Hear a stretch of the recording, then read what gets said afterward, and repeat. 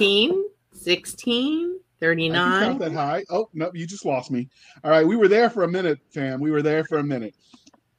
All right, hey, all you crazy sci-fi and fantasy fans, it's time for your daily dose of shenanigans over here at the Blasters and Blades podcast. Just three nerdy veterans geeking out over our science fiction passions and fantastical fantasies. A place where magic is king, the sky is the limit, and space is the place. So without further ado, we're gonna talk to our guest. But before then, we have heard there's a rumor going around the podcast that if we see Nick Garber, we might like get extra winter or something. Isn't that how the groundhog thing works? I don't know. But we'll figure it out. We haven't seen him in ages. If we don't see him, do we get an extra comic book? Maybe that's what it was. Maybe it was extra comic books. I don't know. But anyway, we're here to talk to our special guest, author Amy, A.K. DuBoff. So please tell me you use A.K. because you like to fire the gun. It's actually just my initials, but it works out that it's a super cool initials to have for that other reason. Well, we're going to go with it, listeners. You heard it here first. She is a fan of the 47. All right. So this is how rumors start. Yep. Yeah, okay. It is. Well, that just went downhill fast, but that's okay. But so, Amy, can you tell us a little bit about yourself? Well, I am a sci-fi author, so this is a perfect podcast for me to be on. I write primarily space opera and space fantasy stuff. I am probably most known for my Cataclysm universe, and I have recently ventured into the screenwriting realm and have a new techno-thriller movie that will be coming out hopefully sometime this year. Awesome. Outstanding. So this is the part of the introduction, dear listener, where we get to tell you how we met them. And normally it would be Doc telling us what a lush she is as she drinks her wine and what bar I'm not a lush. I don't have a problem. I don't go to meetings. Okay. But actually, this is the time where I actually met Amy at a bar in Vegas in 2018. It's the best spot to hang out. Yeah, that hotel was somewhere but the epicenter of like hopelessness and despair. Like you just felt a little dirtier for having been there. I think they've moved the 20 Books Con.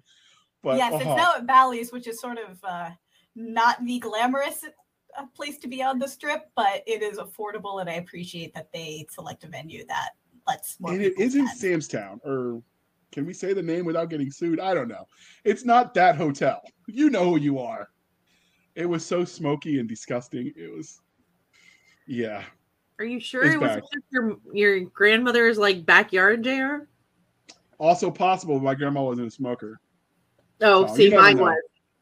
You never know. But the decor could have been my grandmother. So I mean, it had that like 1950s chic going on. So there's that. And I don't think you understand the meaning of that word. We're going with it, all right? Just smile and nod, Doc. Smile and nod. All right. So did you... No. Put the drink down. How did you meet Amy? I actually met Amy back when we were doing sci-fi shenanigans. You said, here is this really cool person. And honestly, I'm surprised we hadn't met because I've been to Jordan Con where you attend regularly. Mm-hmm. And so I think we may just have been ships passing in the con that year. Yep. That I went, but we've made a great friendship since, and I love the Cataclysm universe. It's a lot of fun. I've also discovered I'm a sucker for telepaths, so that's because they're awesome. They are awesome. So, speaking of Robert Jordan and Jordan Con, what did you think of the Amazon made-for-television Wheel of Time series? I was not a super fan of it. I feel like adaptations, I prefer when they follow to a certain amount of the core of the world building, and there were just a few too many departures for me. It got a little distracting. Having never read the production design to me didn't look lived in the way that Game of Thrones or The Witcher do. Like they would be walking around for a month and sleeping on the ground and still have pristine white fur on their jackets. And yeah, there's a certain level of natural grunge that occurs just through daily living. Right. So it just didn't quite hit it for me, unfortunately. I mean, I'll probably still watch season 2 when it eventually comes out, but it's more of a watching out of morbid curiosity rather than being like super into it in the way that I am into some other shows. So I watched it to find out what all the hype was about and to see if it was something to do a review of. Although generally as a rule, if we don't have nice things to say, we tend not to. There's enough negativity in the world. Yeah. But I remember watching the first 2 episodes, and I had to reach out to a friend of mine, Sanokin, who has read all the books, and he's like an uber fan. And I'm like, did Robert Jordan just hate women or hate men? Because it sounds like so anti-man when I'm reading it. And I've met him in person, and he didn't strike me. He goes, no, they're messing up the canon, and he explained all of it to me. I'm like, oh, okay, that actually isn't so bad. Mm-hmm. So it's one of those ones that it wasn't horrible, but it definitely in the modern age felt like it had a message rather than a plot to tell. Yeah, but I'll still probably keep watching. Just morbid curiosity. My brother was a very big fan, and he goes, let me tell. He goes, well, and he goes, if you're really watching it as a fantasy show, it's pretty good. If you're watching it thinking it's Wheel of Time, well, I don't have enough tequila right now for that. And he just come back from a tequila run at Costco. So I haven't read Wheel of Time or any of Robert Jordan's stuff. I know Josh Hayes, a mutual friend of the show, had tried to do a podcast on it as they, review it as they read it, and they couldn't finish the first book. So I don't know if the prose don't hold up or they just, there were other reasons, but it's one of those things that's been on my list to give a shot forever. But, when the audiobook is like 2 weeks long, I mean, how much time do you have? I will admit that I have not read the whole series. I read up through like midway through book 5, I think. And that part of it was just like a life thing that happened. I was also getting more into sci-fi at the time that I was into it. And it just, I kind of build out, but it is a very, it started getting a lot of point of view characters and was kind of diverging from that original core set that I had become attached to. So I think that was part of what kicked me out a little bit. And I know that I've heard what the full kind of arc is at this point, because I've been to Jordan Con enough times that I've been spoiled on what happens. And my husband has read the entire series twice, so I'm familiar with it. But yeah, it's it has a lot of cool stuff in it. If it was being published now, would have been edited down a bit to a bit more of a core thing for I have heard. Audience, but I don't know. Or maybe it would have gone into splits. Yeah. Yeah. No, I have heard Robert Jordan and Brandon Sanderson both described as Charles Dickens-esque in their writing style, almost like they're getting paid by the word. Obviously, we know they weren't, but that's the style they sort of. But their editors were. And this is probably why many of them didn't get cut. And his wife was his editor, so. Yes, I don't financial incentive there. And I don't know if TradPub editors get paid by the word or if they're on salary. So that's outside of my wheelhouse. It varies by what's going on with them, but yeah. So I do think one of the neat things is with storytelling. I've seen some indie authors where they'll do almost branching series to focus and drill down on those individual point of view characters. Yeah, I think this would have benefited from that. Have like a core series with some spinoff stuff, just for those readers that aren't looking for the 1,000-word tome. Well, I've seen them. I was a bookseller. They are intimidating in size. Not that is a negative to me, because I read a lot of David Weber, but but I'm happy that it finally did make it to screen to expand the audience of it. It's a journey that they've been trying to go on for a very long time now, so it's cool to see it. Right. I will say, before you ask the religion questions, Zach, which are very important, for all there are bad movie adaptations out there that Uber fans always complain about, they always forget how many new people are brought to a series by that. For instance, everybody hates the Starship Trooper movie. If you take it for what it is, a campy sci-fi movie, it wasn't bad. See, I actually like it. So I did too. I loved the movies, but it's not the same as the book. No, but I found Robert Heinlein because I watched the movie, and people discount the role that plays in reading. How many times you see a movie and people say, "Oh, the book was better." Oh, let me read it.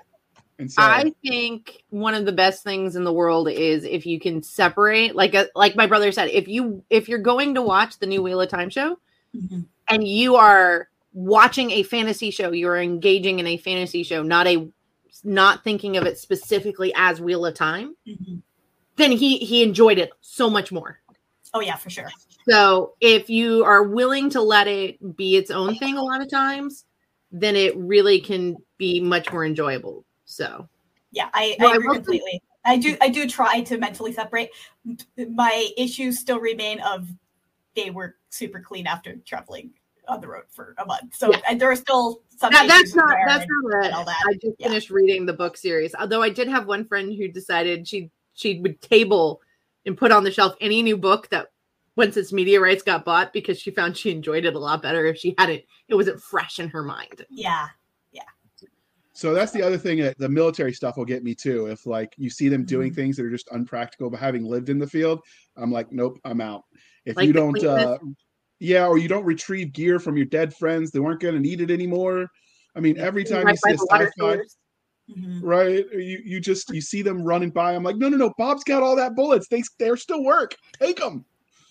So that's one of the reasons that, unlike most fans of Stargate, I love Stargate Universe, because they actually covered the grittiness. Like, no, grab off those dead bodies. We might not get another resupply. Yep. So the religion. Get us back on track, Doc. Oh boy. Yes. Dune, The Last Starfighter, or War Games? Easily Dune. Now, which Dune? The new one or the old one?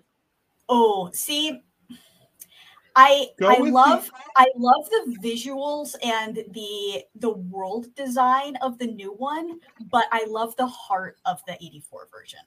If I'm being honest, I get more feels from that one.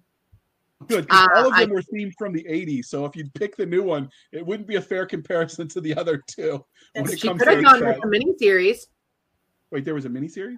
Yes, there was a sci-fi. You are such a baby. Yeah, I do like the sci-fi miniseries in the sense that they somehow did manage to more or less keep with the plot of it and cover it. I don't think that the casting and the design was there. It's also so low budget compared to everything else. But I feel like in terms of getting the story done, they did a pretty decent job. Well, one of the things I liked about the miniseries is it's one of the few that actually go past just the first book. Yeah, for sure. I appreciate that they did a decent treatment of some challenging material to get through in the later books. Yeah, the entire story arc with his sisters. Mm-hmm. Like looking back on it, I'm like, that was hard. Yeah. And so now obviously we've talked about fantasy some. So these are our fantasy religion questions. Legend, Never-Ending Story, or Lady Hawk? Never-Ending Story is probably the most formative one, so I'm gonna have to go with that. It is an amazing one. It really is. JR really was in an 80s mood with this episode.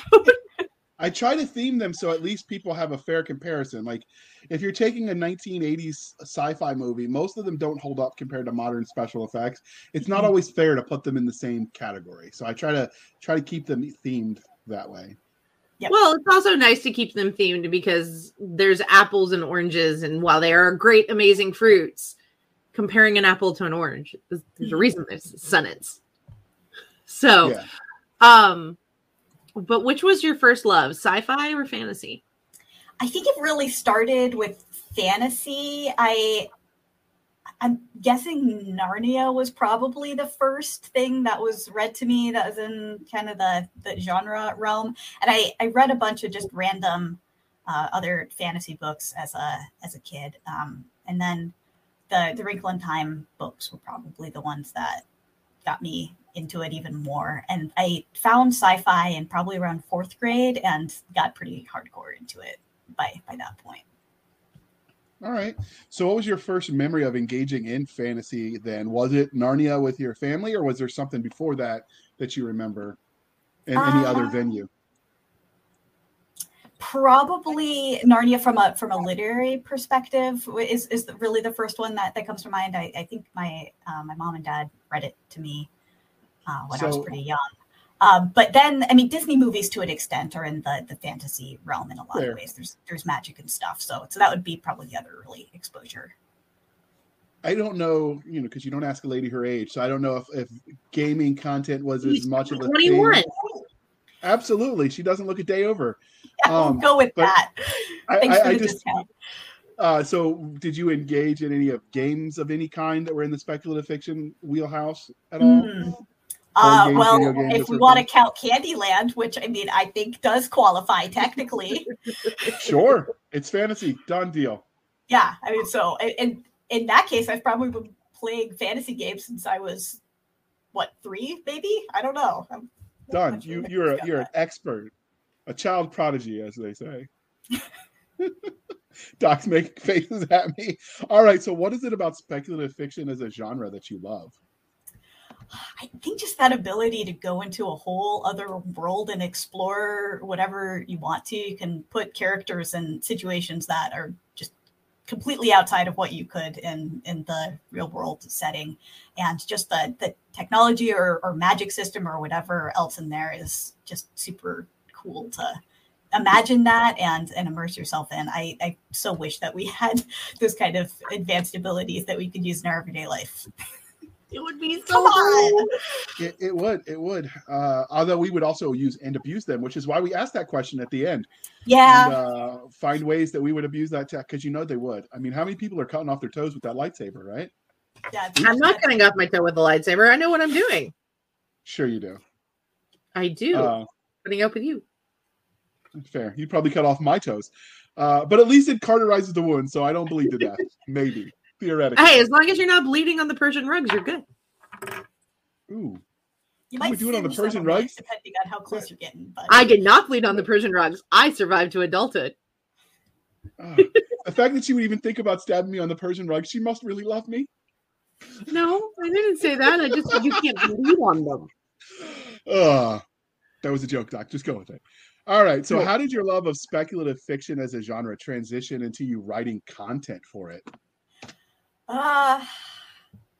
Well, I started writing in probably around 4th grade as well. I got a writing prompt from my teacher. It was like, a dark and stormy night, go with it. And I had this really bad portal fantasy thing that I started working on and got a few chapters in and abandoned the project. And then started doing Sliders fan fiction, sort of. Let's be honest. It was my first fandom obsession, and I recently just rewatched the entire series, and it is so campy. It's amazing. I rewatched my first obsession fandom thing. Yeah. So I'm going to say yours is probably actually much more mature than mine was, which was Sailor Moon. Oh, yes, that was. She still likes it. For a lot of people. Sorry. I do still like it, and I will knife you if you say anything bad about my Usagi. Yeah, so. Not her. She's allowed to say stuff. You're not. Okay, I feel the love. All right, Doc, keep going. Save us from yourself this time. Yeah, so I started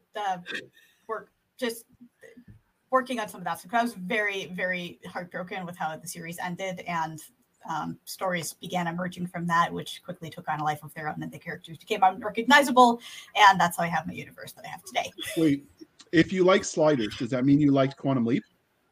I haven't really watched much Quantum Leap. I've seen a couple episodes of it, so I don't dislike the show. It just isn't one that I ever really got into and watched regularly. But Quantum Leap doesn't really have a continuous story between episodes, really. Yeah, like I've always been drawn to stories that have some level of continuity between them and just the continuous big arc. And aside from him trying to get home, that was kind of it. Yeah, there's no real group dynamics. Yeah. So. Well, it's him and Iggy, so. Yes. No real group dynamics. Iggy had a big enough personality he could count as a group. We're going with it. Although I do have questions about the show, like when he morphed into the bodies of the other gender, how that exactly worked. It worked like Munchkin. He lost a round. And if you've played Munchkin, you'll understand what I mean. I don't understand what you mean, but we're going to move on. All right, Doc, ask your question. So, real life often influences our work, but were there any specific moments that formed you as a storyteller?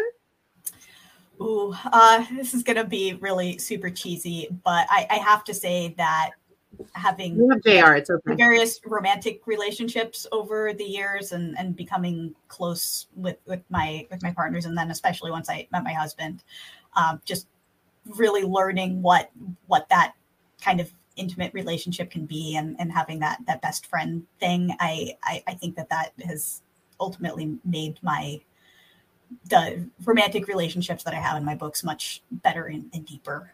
It was kind of, guesstimating at that when I was a young teenager, and then as I've matured and experienced that real love thing, it's it's been a big impact. I will say, having read your books, one of the things I like is you show mature relationships, as in like, okay, we've split, but we still work together. So how do we find that? And it's not, okay, yeah, no, this was totally, it's like, no, bad habit. She's not my girlfriend anymore. I can't do that. Mm-hmm. And I like that, because it is a struggle and it is real. And so many people kind of learn through reading some things that we don't always how we interact. It's a great way to set good examples. Yeah. And I'm still really good friends with my first boyfriend. It was long distance for most of the time that we were together. So I think we were always more friends than a couple in a lot of ways. But so you can be friends with your ex. It is a possible thing. It can happen as long as they're not annoying. No, no, I'm kidding. Well, it depends on how they put whether they put pineapples on their pizza, because some things are unforgivable. And this is why we're not married, JR. Yeah, no comment. I put pineapple on my pizza. Nobody's perfect, Doc. Nobody's perfect. I am not. So,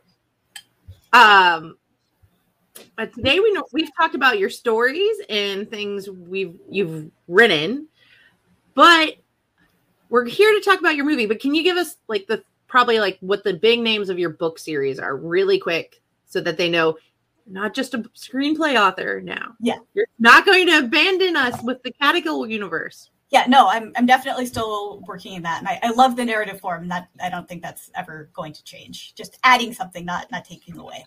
So like I said, my main works are in the Catechol universe. So there's the original series, which is just Catechol. Fractured Empire is the name of the box set if you're getting the full box set, but it's the Catechol series. The sequel series to that is Terran Empire Saga, and I have several co-authored spin-off series, Shadowed Space and Verity Chronicles, and then In Darkness Dwells is a standalone. And I also have the Mindspace Quartet within the Catechol universe. That's solo work. And then I also have the Dark Stars trilogy, which is a standalone space fantasy on more of a YA bent. So we're here today, though, to talk about your film stuff. So before we talk about the specific film product, let's talk about you as a film nerd. So, Doc, what got you into films as a medium for storytelling? Like, did you really expect me to read that entire paragraph of a question to get to the geek stuff? I mean, Doc, come on. You're supposed to be a scientist. How do you do that without reading? Skimming. Oh, so I should put Cliff Notes next time. Got it. Yeah, you have the summary sentence at the beginning, and that tells you what the rest of the paragraph's going to be about. See, we now know JR doesn't use outlines when he writes. Actually, I do, but my outline could be a short story or a novelette, but we won't go there. So, all right. So I think the question was, how did I get into screenwriting? Films as a viewer, like, what is it? Because some people are they're mad on movies. Some people are like diehard film aficionados, and some people even become professors of film. Well, I love the visual medium. I mean, I've been watching movies for as long as I can remember, and I think that it's a super interesting and engaging art form, and I wanted to learn more about screenwriting. So when I went to college, I took a couple of screenwriting classes, and that was my first exposure to the writing side of it. But just as a film nerd, I've had a lifelong appreciation of it. I went to an arts magnet school, and we had to take a class in each of the different art forms, and moving image arts was one of them, just basically film. So I also had a little bit of exposure at that point from a young age, and thought it was great. All I remember about magnets is like opposites attract and the like repel. Or maybe not that kind of magnet, JR. No. Nice try, but no. Why are you doing that, Doc? Are you okay? Science to the people who, I don't know, can do math. I do math. 1 + 1 is 2. Sometimes 1 + 1 equals more. But what does 2 + 2 equal? Depends on what generation you're asking that question, because nowadays the answers get a little wonky. Are we talking pre or post Common Core?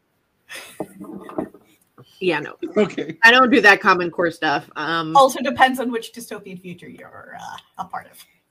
I was the parent during the pandemic who emailed the teacher and said, I have no idea. I taught him the right way of doing it. That's the way people do it. I had a college class I took with a guy that was going back to school under the Marine enlisted commissioning program. And the professor had one of those snooty voices. We talk about when you go up and go into the real world, the teachers always use, you'll use this math. And he raised his, she gave all the examples of doing your bills and budgets. He goes, ma'am, I've been living on my own for 15 years and never once have I bothered to do it this way.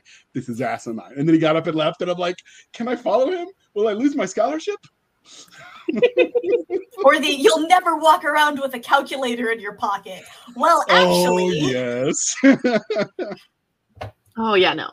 However, Marvel now gave math teachers ammo. If you've seen No Way Home, Spider-Man solves the problem that Doctor Strange gives him just by using simple geometry. I hate geometry. We've established that I don't do any of the maths, so we will get back on track and talk about films. I can watch films. Doc, we're on 12. So why is it that you love films specifically?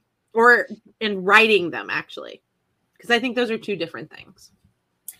So to answer the first question of why I enjoy them, I think it's just that it really brings together all of the different art forms in one thing. Where you have the writing aspect of it, you have just the beautiful visuals and lots of different aspects to those visuals, but just that you can tell so much with a single image is great. And then you string those images together as moving pictures and it just opens up all sorts of things. And from a writing perspective, I like that you just get to really focus on the story and the dialogue and the character aspects of it and not need to worry about doing all of the setting descriptions, which I very much enjoy in writing, but it's kind of fun to just be able to focus on that bigger arc aspect of it and have just the witty dialogue or just figure out how to do that. But it is very different. It took a bit to switch over into that other mindset and start thinking about, well, how can we show this versus being able to just delve into a character's head and do some internal monologue to explain something. All right. So this is the part where we're going to start putting our own commercials in. So we will take a moment where we shamelessly shill for the man, and we are going to pause for that commercial interlude. 20 years have passed since the Ixa almost wiped humanity from the face of the galaxy.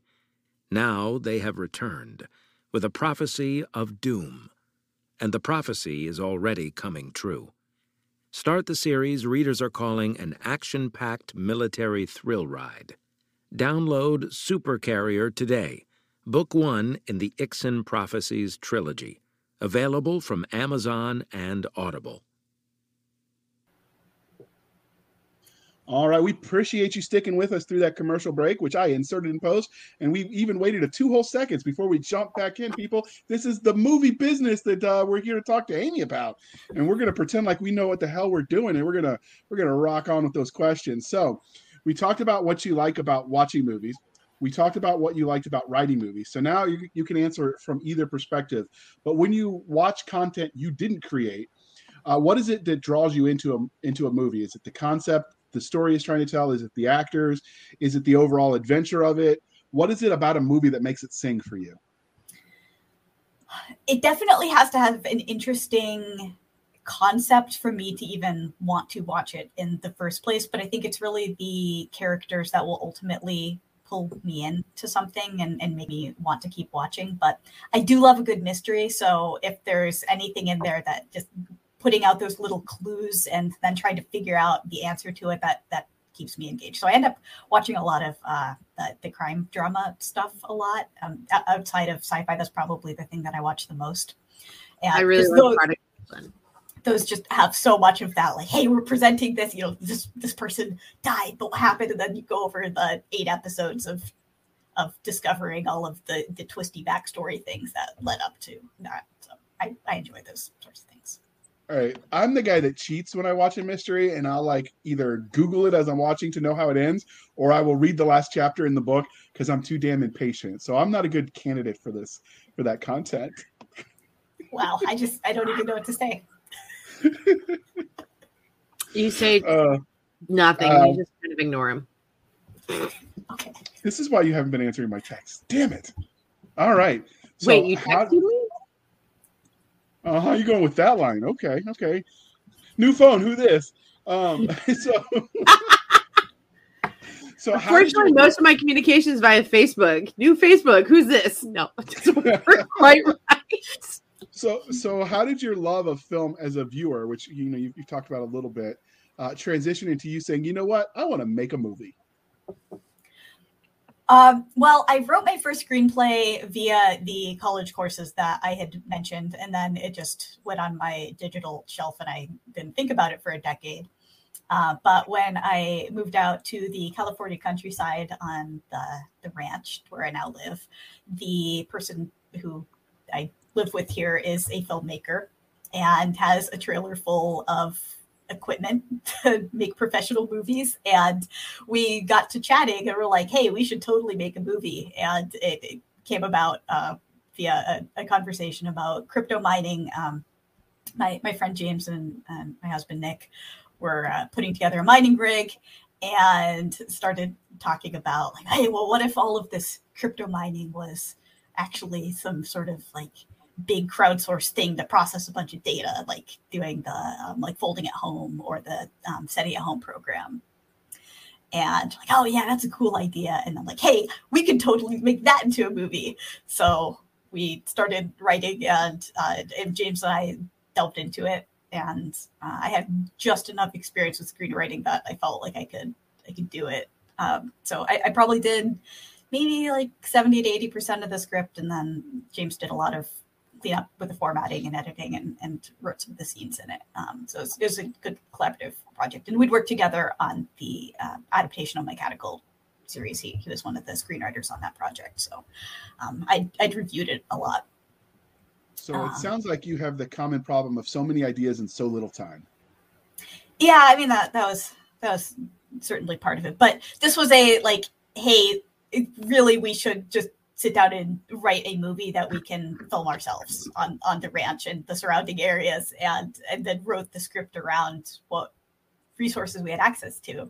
It's like we used the neighbor's house as the main house, and the library up in Oakhurst, which is one of the nearby cities, and then just a lot of the locations here on the ranch, and just wrote the script around all of that stuff. And so it was an interesting box to place ourselves in. So it's sort of a bottle film, but not quite, because we do technically venture out beyond just one single location. But it was confined, and just coming up with a story that would work with those locations was a cool challenge. So it sounds like go ahead. Really stretched yourself super hard with this one. Like I wouldn't even know where to start. So I'm impressed. Well, the good news about so few locations means not only would it work on film, it would work on stage, because there's less sets, I would think. Oh, Crypto the Stage musical out. So we had this ongoing joke during the filming of like all of these different cuts that we could make of it. So like we showed up to the library and we were filming in mid-December, so they had all of these Christmas decorations up. So we're like, oh, it could be Crypto the Christmas movie. And then we started thinking all of these other crypto things that we could do a recut of the movie to make it so now we can have Crypto the musical stage adaptation. You fall down the rabbit hole when you go the route of sitcoms and you have the Disneyland episode that's really just filler. Yep. So, well, before we talk about this movie, which we've hinted at, which we're going to talk about in just a minute, how are things going with the Catacomb movie that we had you talk about a year ago, I think? Yeah. So we have still been in chats with various networks, very preliminary conversations. And there's interest in it. We have not yet found a home for it, but I'm still optimistic that we will. Okay, so back to the movie that you were just hinting at. Speaking of, let's talk about it. So, what is it called? I know that was a weird segue. It didn't quite work, but when all else fails, we blame Doc. No, I thought we were blaming Nick today because as punishment. Oh, he's for not here. doing That's that. right. It's perfect. This is why you're the Queen Bossy Pants of the show. Right, So what's this movie called? The movie is called Crypto, as in cryptocurrency, not cryptozoology. That would be cool too. Yeah, there are already those cryptos out there. So as far as I know, this is one of the first crypto mining themed movies out there. There might be others that I'm just unaware of, but they certainly haven't been widely spread yet. So that's cool that we get to be on the leading edge of that. All right, so I'm going to show some of the concept art. Yeah. For the show. So that is actually a shot of the lead actress, Michaela Iverson, on there, and I did the poster art there. So she gave us the version that has all of the movie poster type stuff on there, but it was a little bit distracting from the image, and since you probably couldn't read it on your screen anyway, we went with this. But how did you go about picking the actress that you picked? She was a known actress to James Fox, the director of the film. She's attached to another project that he's also working on, and they chat regularly, and he told her the idea of it, and she said, yes, I'm in, without knowing anything else about it. So she's been the presumptive actress pretty much since the beginning of that, but she was absolutely amazing to work with and did such a good job carrying this movie. She's the only character that is on screen throughout the entire movie. So she had such a big project to do with this, but she did an amazing job. So if you go to the show notes, dear listener, we will have links to which will be live by the time you watch this. We have links to the trailer for this. If I was better with technology, I would have figured out how to download it so I could upload it for you to watch, but I'm just not that smart. So instead, I'm going to figure out how to turn it on. Yeah, they make fun of me when I call tech support. It's just, it's sad. But anyway, when you watch the trailer and you see the actress's face, you'll notice she has one of those faces where you're like, I have to have seen her in something, because she just has that face that looks like you know her, even if you've never seen her before, which I thought was kind of neat. Yeah, she's really a wonderful person, and I'm so happy that we had her to work with on this. Well, it sounds like you were really hands-on in all the process of it all. Production. Yeah, so I was one of the screenwriters on it. I was the script supervisor on set. I ended up also handling a lot of the prop stuff and on set continuity things, which I was not expecting to do. There was a last minute staffing change that happened, and I jumped into that. So if there are errors, I'm going to feel really horrible, but I'm very hard on myself with those things. And then also executive producer on it. So it's there were a lot of things, but like my husband built it. He's voicing one of the characters in it and is working on the editing. And it's like it's this it has an indie feel to it, but a very professional quality. So it's been a super fun project in that respect, because I really love the team projects with the indie writing that I've done. And so this was just that same kind of feel, but switching over to the film side. And I love the challenge of having the multiple hats to wear and just figure out how to get it done with a small team and just everyone really rising to the occasion. It's a cool feeling. So in addition to all of this craziness, we're going to ask you to give us the 30-second elevator speech. 30 seconds to describe your movie. Go! All right. So Kara is a burned out game developer who's moved out to her grandfather's old country ranch cabin and is reinventing herself as a crypto miner. And she's working on this new algorithm and discovers that there's a secret code embedded in the blockchain data, and goes down the rabbit hole and quickly finds herself in a cat and mouse game for her life as the people behind it want to keep their secrets. And she got in the way. Uh-oh. And if you look at the bottom of the screen, if you're watching us on the YouTubes, we list the cryptotechmovie.com as our website, so you can check it out. Again, that will be in the show notes as well. Sorry to interrupt, Doc. I just figured I'd let people know. So we've covered some of what makes your movie special, that you're really the first crypto mining movie, let alone a crypto thriller movie. Mm-hmm. So, but what other than thriller, where do you think this fits in the subgenre space? Like, would you call it cyberpunk? Sounds a little cyberpunk. I don't know that I'd say quite cyberpunk, but it definitely has some sci-fi elements to it. I don't want to give too much away because there are some twists in there, but near future sci-fi. Yeah. So I think thriller and near future sci-fi are probably the best. There's also some say like psychological and mental health themes in it, so it could get into the psychological thriller subgenre as well. Okay. She's not quite sure if what she's experiencing is just in her head or if there's really something going on. Well, when you spend too much time alone with just the machines, that can happen too. Well, she's also recovering from some bad experiences with her former job and kind of had a breakdown that she's trying to get over.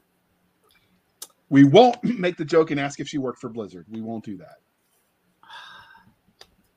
I didn't do it, Doc. I just didn't do it. JR, sometimes, man. Why do we let you out of your cage? I'm going to get us in trouble more than you. So it's definitely a really neat way of doing this. Have you,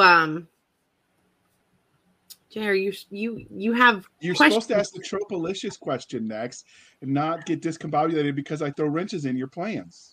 I will stab you. You're supposed to be the voice of reason. With this, see? Wait, what? You didn't read the fine print? Yeah, I was going to say, I don't know if either of you are super reasonable, if I'm being honest here. Oh boy. And she's come here multiple times, so, go figure. I mean, I do have a bit of a foundation for that statement. It's not just being thrown out there with no. It's true, but this is why we're fun. The dysfunction, you can't have dysfunction. Oh no, that's why I keep coming back. It's always a good time. She's not even on second. She's on thirds of us. No, fourth, actually. Fourth, yeah. So she did the panel. You're right. And we did two of them, re-aired them. So technically that's like six because it counts twice. No. We're talking about her willingly inflicting herself on us. The fact that we choose to show it over and over again is just proof that she's an entertaining, great guest. This could be our new tagline. We put the fun in dysfunction. I like it. That's actually pretty good. JR, the Army might sue you for the copyright. I think they have that one. Let's go back to her movie. But so what tropes do you think you really had a lot of fun with it? This is the Tropalicious time. So and do you think some of these tropes are more movie-based tropes or book tropes? Like, is there a difference?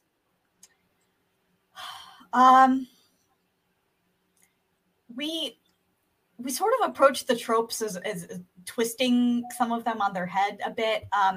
One of the tropes that's been popular recently is the granddaughter-grandfather relationship.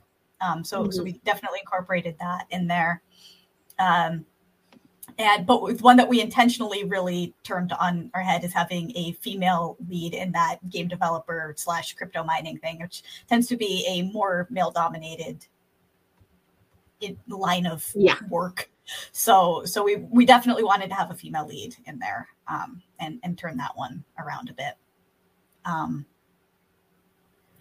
then I guess from the mental health side, we had there's that going to a therapist and having that be the window into some of the backstory that we. That's actually a neat trick. I like that.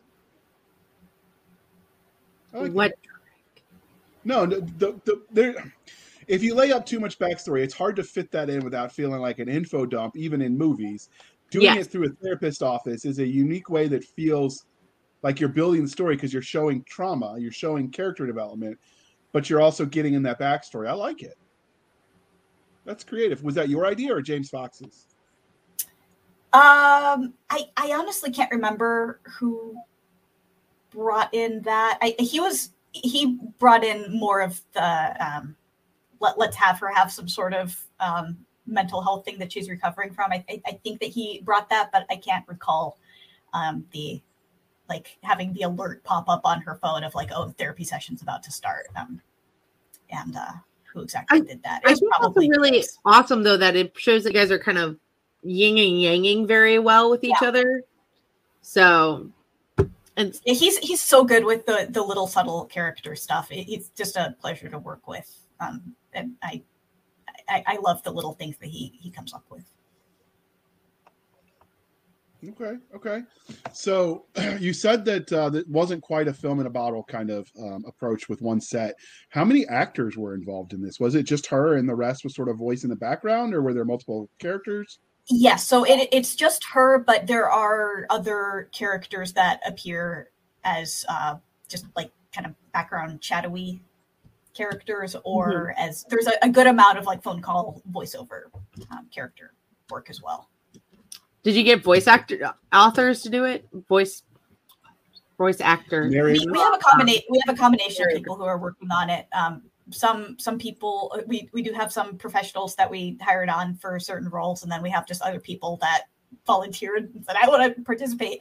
And we know that they have good voices, and hey, yeah, you have good enough audio setup, so let's go for it.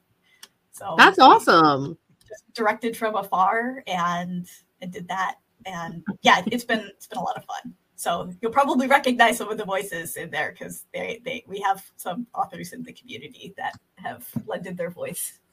That's awesome, bro. Did you voice over anything, Amy? No, I did not. Amy's like, I was doing enough. Yeah, I was doing it. Sure. Honestly, there's one role that I would do, but I already have too many different credits on this doing different things, and it starts to look bad if you have too many things that you're the one thing I want you to do, Amy, in your next movie then is you've got to do like the female equivalent of the movie trailer voice guy in a world. Like you could do it. You could totally pull it off. I don't know. Be like the yin to his yang or something. I'll have to think about that. So you could do it, Amy. I believe in you. Thank you. I appreciate that. Can you give us a hint about which authors we might hear the voices of? I think that's probably fair to share at this point. So we have Josh Hayes and James Aaron.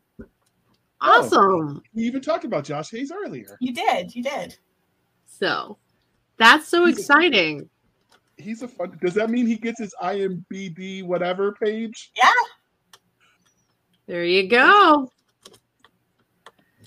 Talk about Amy not just is a multiple threat, she's going to help you become a multiple threat. Except for you, JR. You're just not a threat. Yeah. I'm friendly. I'm like officer friendly. Wait, I don't think that means what I think it means. We're just going to move on. Role two. A friend. So, a friend. Right. So when you made this movie, you obviously don't want to give any spoilers. Is there room for a sequel? Yeah, for sure. We ended it in a way that there certainly could be either future films or even spin off into a TV series if there's interest in that. The sequel would require much more budget than we had into this one. So it'd be a different type of project, but the story can certainly support going for quite a ways beyond this. So if you expanded the story, would it necessarily mean more settings, or would you still be able to keep it localized? We would probably want to have a lot more settings in it to do it justice. What we did for this one is super cool, and I really love how it's come together, but I don't think for a longer running franchise, it would be as engaging to just keep it limited like that. So any plans on turning this into a book series? I have thought about doing a novelization of it. That's certainly a possibility. I have yet to talk with James about what that might look like, but I suspect that he would be amenable to that kind of adaptation. What about any sort of like comic type setting? I could see this working in a black and white. I've watched the trailer in all fairness. I could see some of those gritty black and white style like graphic novels would work for this. Yeah, it actually would be a really cool graphic novel. That's not a skill set that I have myself, but certainly if someone was interested in it, I'd be game, pending whatever rights we have with the distributor. So without spoilers, obviously, is there room to do the pre-story to this about whatever her trauma was that got her on the farm in the first place? Yeah, I think there certainly is. We keep the backstory quite vague in the movie.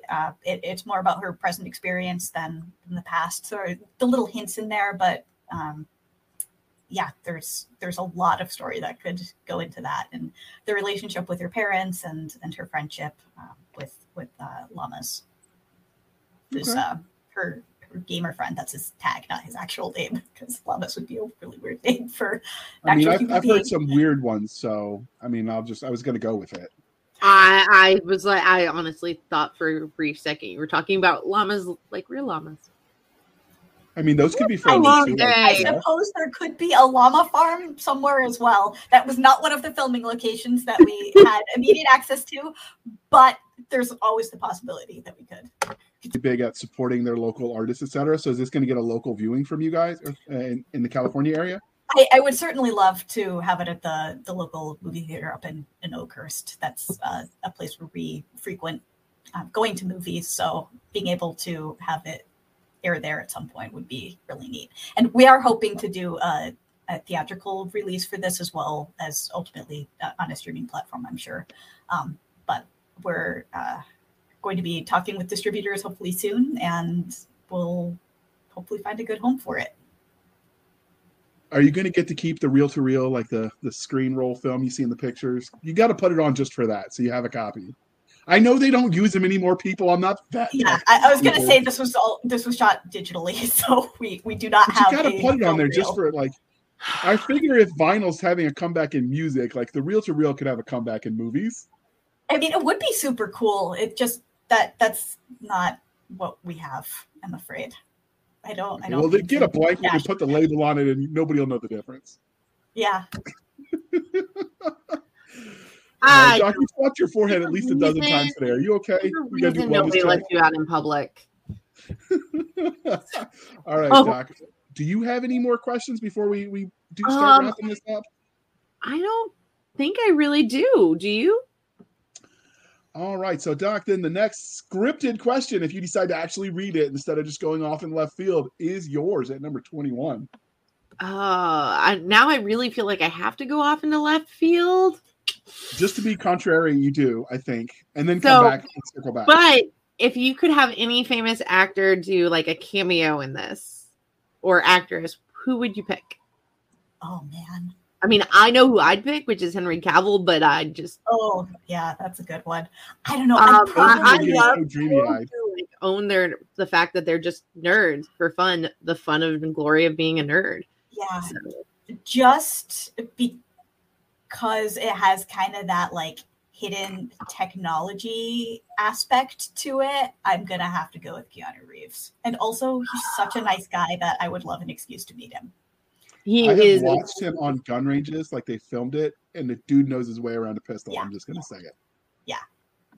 So I think he'd actually be a good fit for. I think he would honestly really enjoy certain aspects of the movie, because it definitely sounds like, particularly with the her wondering if she's real or not, what she's really going through, if it's all real or not.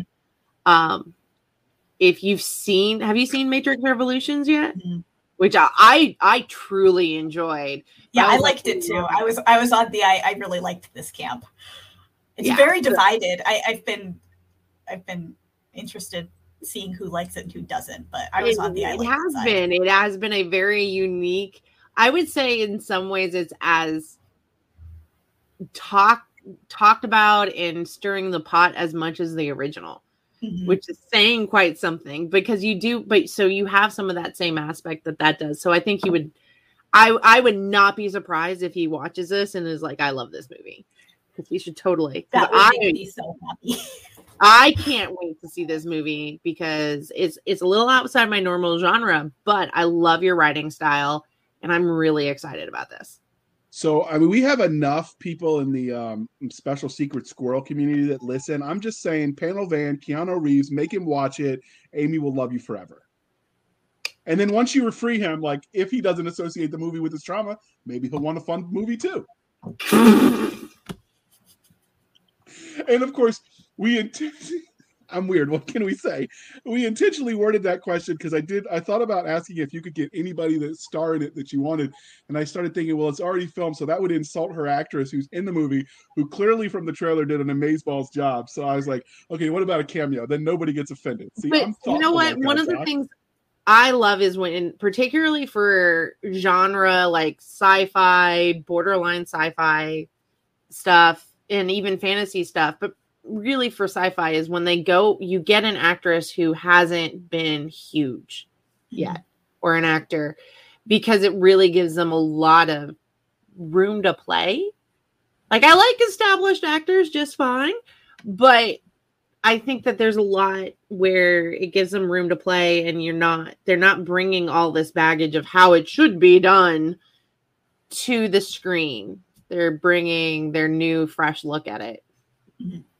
So, yeah, and we really did customize this role for her. So I really can't imagine anyone else in it because it was tailor made for her. So, and that's amazing. You don't get many of those as an actor or an actress. So, yeah, it was just a lot of fun all around, and I'm really happy with the team that we have working on it, and it's been super cool, and I can't wait to share it with everyone. Yay! You won't have to wait much longer, hopefully. And we've got this scheduled to air like shortly after your announcement, because we had to make sure we fit around that because we didn't want to spill the beans early. So I'm excited to see this. So what do you think realistically is the time to the average person watching this is going to be able to see it? I think that we're planning to have a cut to distributors by the end of February. So it really depends on how quickly they package it beyond that. I'd say that summer would likely be the earliest, but I really am not sure. I guess it's entirely possible that it could have it a little earlier than that, but I would guess probably summerish timeframe. But that's a guesstimate. Please don't hold me to it. Fair. This is all new space for all of us. So a lot of variable for you. There's a lot of variables here. But the most important things are actually done, which are normally the ones when I'm like, oh, that looks so cool. It's already been filmed. It's already been, everything's done. It's now like, okay, how are we delivering you the package of amazingness? Yeah, I mean, we are still working on some post-production stuff, and we have a couple pickup shots that we need to do, but those are scheduled to happen at the end of this month. So we'll be 100% done with filming by the end of the month. That is, but the bulk of it is done. It's a few little things that we have to do. Do we what say is a pickup shot? What's a pickup shot? That's something that you didn't get in the principal cinematography that you just need to go back and get later. You're like, wait, no, we need this. Yeah. So we had some weather issues that we encountered on the initial shoot, and there were just some outdoor things that had to get deferred. Weather will do that to you. Yeah, it was torrential downpours. We overcame a lot of adversity with this thing, but amazingly, you can't tell that there was all of the weather stuff going on with the footage that we captured. We managed to just move things inside as we just switched on the schedule to film things inside it was going to be an outdoor day. Now it's an indoor day. And the outdoor days that we did have, it was just sunny and absolutely beautiful. And you couldn't tell that the day before it had been just stormy and dark and awful. So it came out great. So now just all of the outdoor scenes have this wonderful, just glistening grass and dewdrops on the leaves of trees, and it looks gorgeous. That's awesome. So I said, clearly this is winding down, but was there anything about Crypto Movie that you wanted to tell us before we wrap this puppy up? Just please go on our social media and follow us and check out the trailer and some of the behind the scenes footage and share it with your friends. And when it comes out, watch it and hope you enjoy it. So we will ask to impose upon you that when the movie is out and people can view it on all the places, will you come back to the group and share links? Yeah, absolutely. So that way, yeah, because the Facebook, we always try to circle back with our Facebook group to get those links when things come out. Yeah. And because we are book nerds first and foremost, Doc and I, we're the ones who would rather read than watch the television. So we'd like to harken back to the old reminder, dear listeners, that once we had a different podcast under a different name. And we'd like to remind you to please be kind and speak your mind on the reviewing platforms. Your reviews help the right readers find the right books. Speaking of reviews, how would they rate and review your movie? I know on with books, it's rather easy. You got Goodreads and wherever you bought the book. How do you review your movie? Well, I believe anyone can create an account on IMDb and leave reviews on there. And I think there's a feature on just like the Google search result things that you have the little card that comes up on there, and you can indicate if you liked something or not in there. And could probably turn on a reviews feature on our page. I don't think that's active right now, but yeah, I mean, just any of the review sites, and certainly if it's streaming on a platform, those would have a reading indicator on there too. And another way, which we would like to encourage, is start your own blog, review it there, give it awesome praise, send Amy the link. She will thank you forever. Yes, I will. So, how can listeners find you though? So you can find me personally. My hub of everything is my website, amyduboff.com.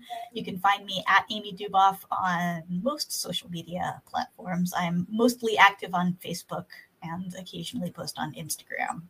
I have a Twitter, but I never do anything there. And crypto, you can go to crypto-movie.com as we have the address up on here. And we're also crypto.thriller on Facebook and Instagram. And we would love the likes and follows on those socials to help spread the word. All right, I will grab those and add those to the show notes, dear listener. If you want to be lazy and just click the links, just press the buttons. Doc, did we lose you? Did you fall asleep?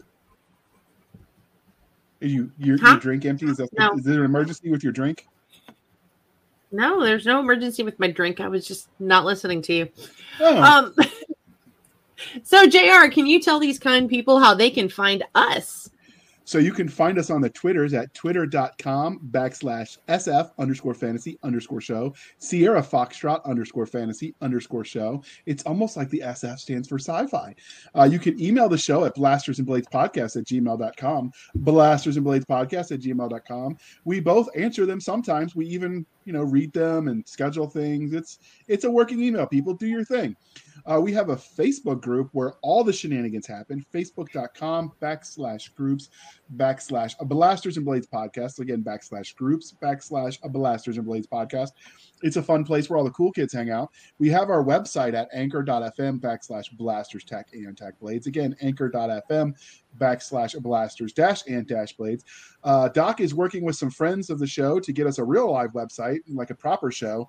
But speaking of our website, while it's Anchor FM, you can donate to the show that way on a reoccurring monthly basis. It operates much like a Patreon, or you can support the show on buymeacoffee.com/author J.R. Handley, buymeacoffee.com/author J.R. Handley. Be sure to put in the comment section that it is for the podcast.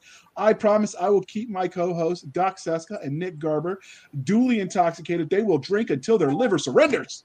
Never surrender. Do refill the glass. Okay. Okay. Thank you for spending some of your precious time with us. Thank you for having me on. It was a pleasure, as always. So, And we did cover that you are still going to be, you're not going to leave your book series alone. You're going to come back. I'm definitely still working on the books too. I am currently writing Terran Empire book 3. And wait, there's another project you froze, Doc.